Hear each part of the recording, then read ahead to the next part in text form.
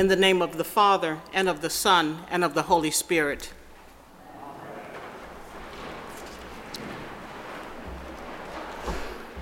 Today's gospel lesson starts with an unexpected meeting between a Samaritan woman and Jesus.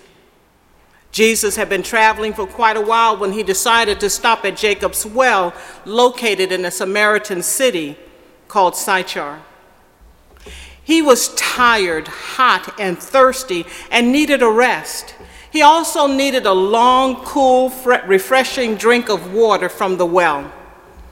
As he was resting, along came another traveler, a woman, who was traveling alone. It was strange that this woman was traveling at noontime, the hottest hour of the day. Mornings and evenings are the best times to go to draw water from the well. It's cooler then. But this unknown woman came when the sun was high, when other women had already finished their chores at the well and had returned to their homes out of the scorching heat. It was also strange that this woman came alone, without anyone to talk to as she traveled the long, hot journey to and from the well in the middle of the day. Why? Why was she traveling alone, and why at that time of the day? Perhaps she was alone because of her reputation, for reasons of morality, a personal tragedy, or her own shame. Having gone through 5 husbands, and even then was living with a man that was not her husband, for whatever reason, she chose to travel alone and at the hottest time of the day instead of early in the morning while it was still cool. So maybe that was her plan, to travel when she did to avoid being seen. She wanted to avoid the cruel stares, gossip, and criticism that might be lashed out at her by the other women. Maybe she wanted to completely avoid having an encounter with anyone while at the well. Maybe she chose to travel as she did, and when she did, for the simple reason of being able to get in and get out as quickly as possible. Whatever her reason for journeying to Jacob's well when she did was unusual. So I'm sure she was startled to find someone else, a man, was at the well when she arrived. That was not a part of her plan. Then the unthinkable happened. The man, Jesus, spoke to her and asked for a drink of water. His behavior was so unusual it shocked the woman. Bewildered, she said to him, "I am a Samaritan and you're a Jew. How is it that you ask a drink of me, a woman of Samaria?" Her reaction clarifies the customs and taboos of the time. Jewish men did not speak to women or touch them if they were not their wives. Besides, they had to pay attention to the strict rules about ritual cleanliness. But Jesus ignored all of that and spoke to the woman. Surely, she had to regain her composure because this experience was truly beginning to unnerve her. Relations between Jews and Samaritans were hostile. There were long-standing disagreements and animosity toward one another, so none of this felt right. But Jesus broke through the existing barriers and customs and asked the woman, a Samaritan woman, a stranger, and an outcast, for a drink of water. "How is it that you ask a drink of me, a woman of Samaria?" In answering her question about social customs, Jesus bypassed all of that and changed the subject to religion. Jesus answered saying, if you knew the gift of God and who it is that's saying to you, "Give me a drink," you would have asked him, and he would have given you living water. The woman said to him, "Sir, you have no bucket and the well is deep. Where do you get this living water?" But under her breath, she was probably saying, "That well is 100 feet deep and 7 feet wide. How do you expect me to give you water and you don't even have a bucket?" She said to him, "Where do you get this living water?" Jesus said, "Everyone who drinks of this water that I give will never be thirsty. The water I will give will become in them a spring of water gushing up to eternal life." She said to Jesus, "Sir, give me this water so that I may never be thirsty again, and I will never have to come to this well to draw water. I'll never have to go to any well again." The water that Jesus promises is a welcome change from water in wells or cisterns that may be flat or stagnant. Surely she wanted some of that water. When the woman started her journey to the well that afternoon, it never dawned on her how such an ordinary trip to get water would turn into such a life-changing, extraordinary experience. As she approached the well in the heat of the day and found the stranger, she wasn't expecting that, and she never imagined she would get caught up in a conversation with someone, let alone a man. It never dawned on her that this strange man with such compassionate eyes that seemed to look directly into her heart would break through barriers to speak to her. But that is what happened. He wasn't like the others. He was different. Jesus looked deep within her and saw something that was valuable, that was precious. He looked beyond the sin and saw the person. When he spoke to her, he spoke to her soul, which was dry, thirsty, and needy. There are many people who are like the woman at the well. Their soul is dry, thirsty, needy, wanting. And although their stories are different, they hold a common thing together. There is something that is common. They have been isolated, shunned, and shut out by their community. Right now, we're experiencing a different kind of isolation, but it's for safety and health reasons. The hope of this isolation is to slow the spread of the coronavirus, an unknown virus that is killing people all over the world. So where necessary, thousands of people have been quarantined on cruise ships. Others have been asked to self-isolate themselves. And major events that would have drawn thousands of people have been canceled. These and other measures, including social distancing, are necessary to protect society. But that kind of isolation is different from what the woman at the well had been experiencing. We can make a long list of people who for various reasons have been shut out by their community. People with AIDS comes to mind. However, sometimes people are not only shut out by their community, but they are abandoned by their family and friends. Many years ago, a dear friend of mine started taking care of a young man in his 20s whose family abandoned him because he contracted AIDS.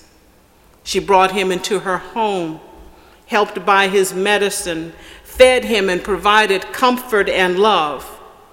Her family became his. Her friends became his. That went on for a few years until his death. She refused to let this young man feel alone, unloved, shunned, and isolated. She refused to let him feel that he was abandoned.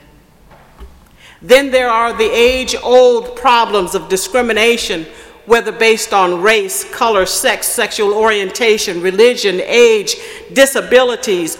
All can leave people feeling shut out. Without a strong support system, those striving to renew and regain their lives after serving time in prison can feel shut out.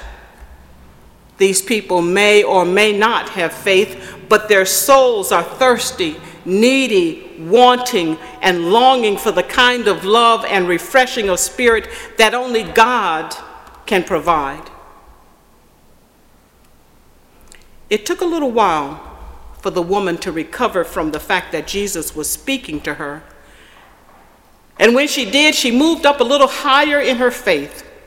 When Jesus offered her water, she misunderstood what he meant. Jesus was speaking about living water. But the woman immediately thought about water and a bucket. She thought he was talking about running water from a stream or an underground spring. She felt certain that she was going to find access to fresh water where she would never have to return to the well, any well, ever again. In a sense, she was right.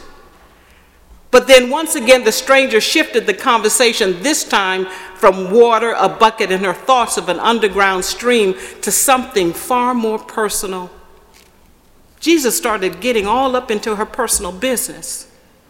The shift in the conversation probably left the woman baffled and reeling. How could it change so quickly from talk about water to a discussion about her husband, something so personal? Jesus truly amazed and troubled the woman because he knew so much about her. She probably felt like running away, leaving the stranger to rest at Jacob's well all by himself. She probably felt too embarrassed to continue the conversation. But she noticed something about this man that made her want to stay. He was different. Unlike the others, this man did not put her down or condemn her, although she was a sinner. Instead, Jesus looked beyond the sin and saw the person. Instead of turning her away, he reached out to give her the gift of life. Jesus made it clear that all she had to do to receive this gift of living water that does not give out was simply to ask.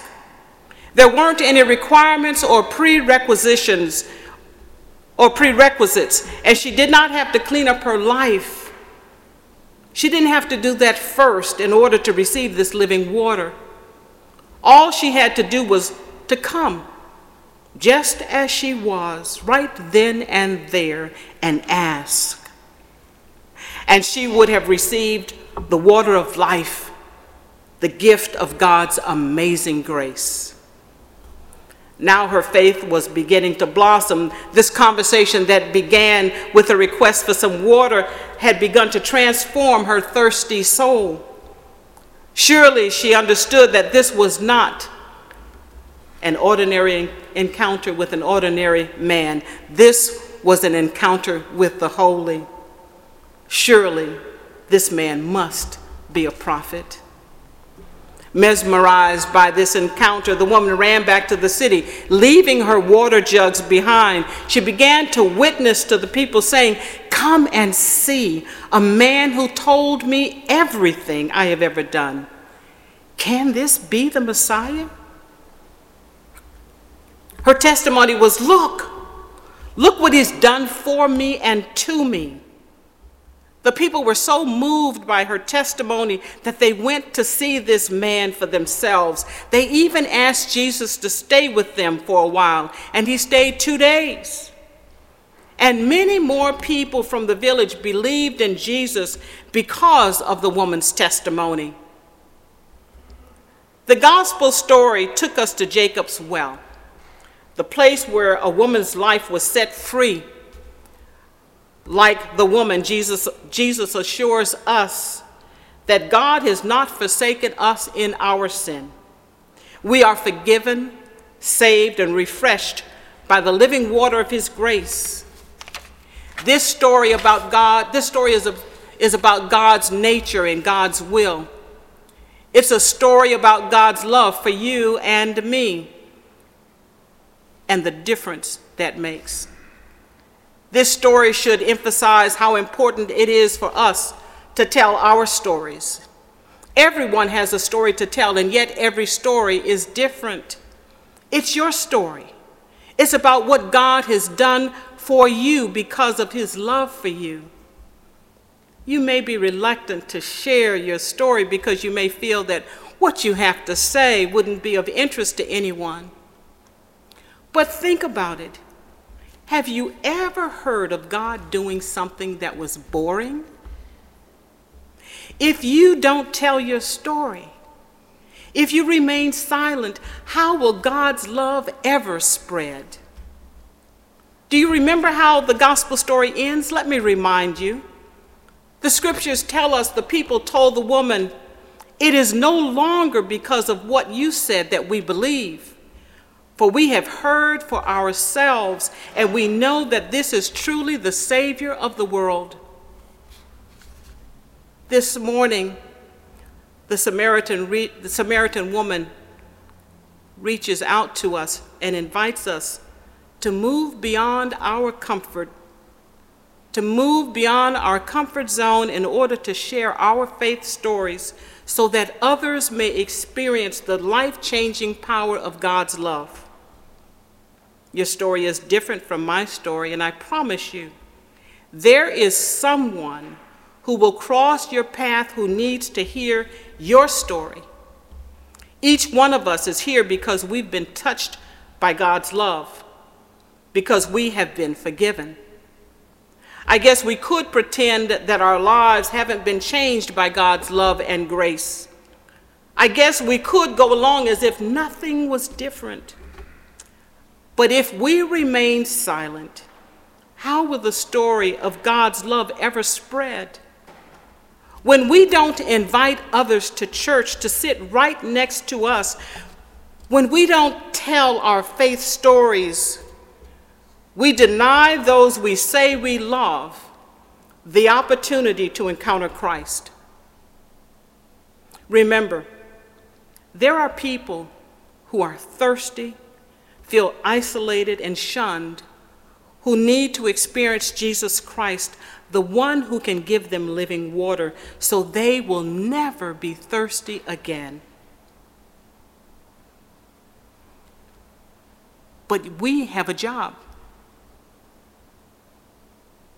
Are we willing to tell our stories? Are we willing to invite others to church with us? We must leave this place. Tell our story. You have one, and I have one, and it's all about the loving, saving grace of Jesus Christ. Amen.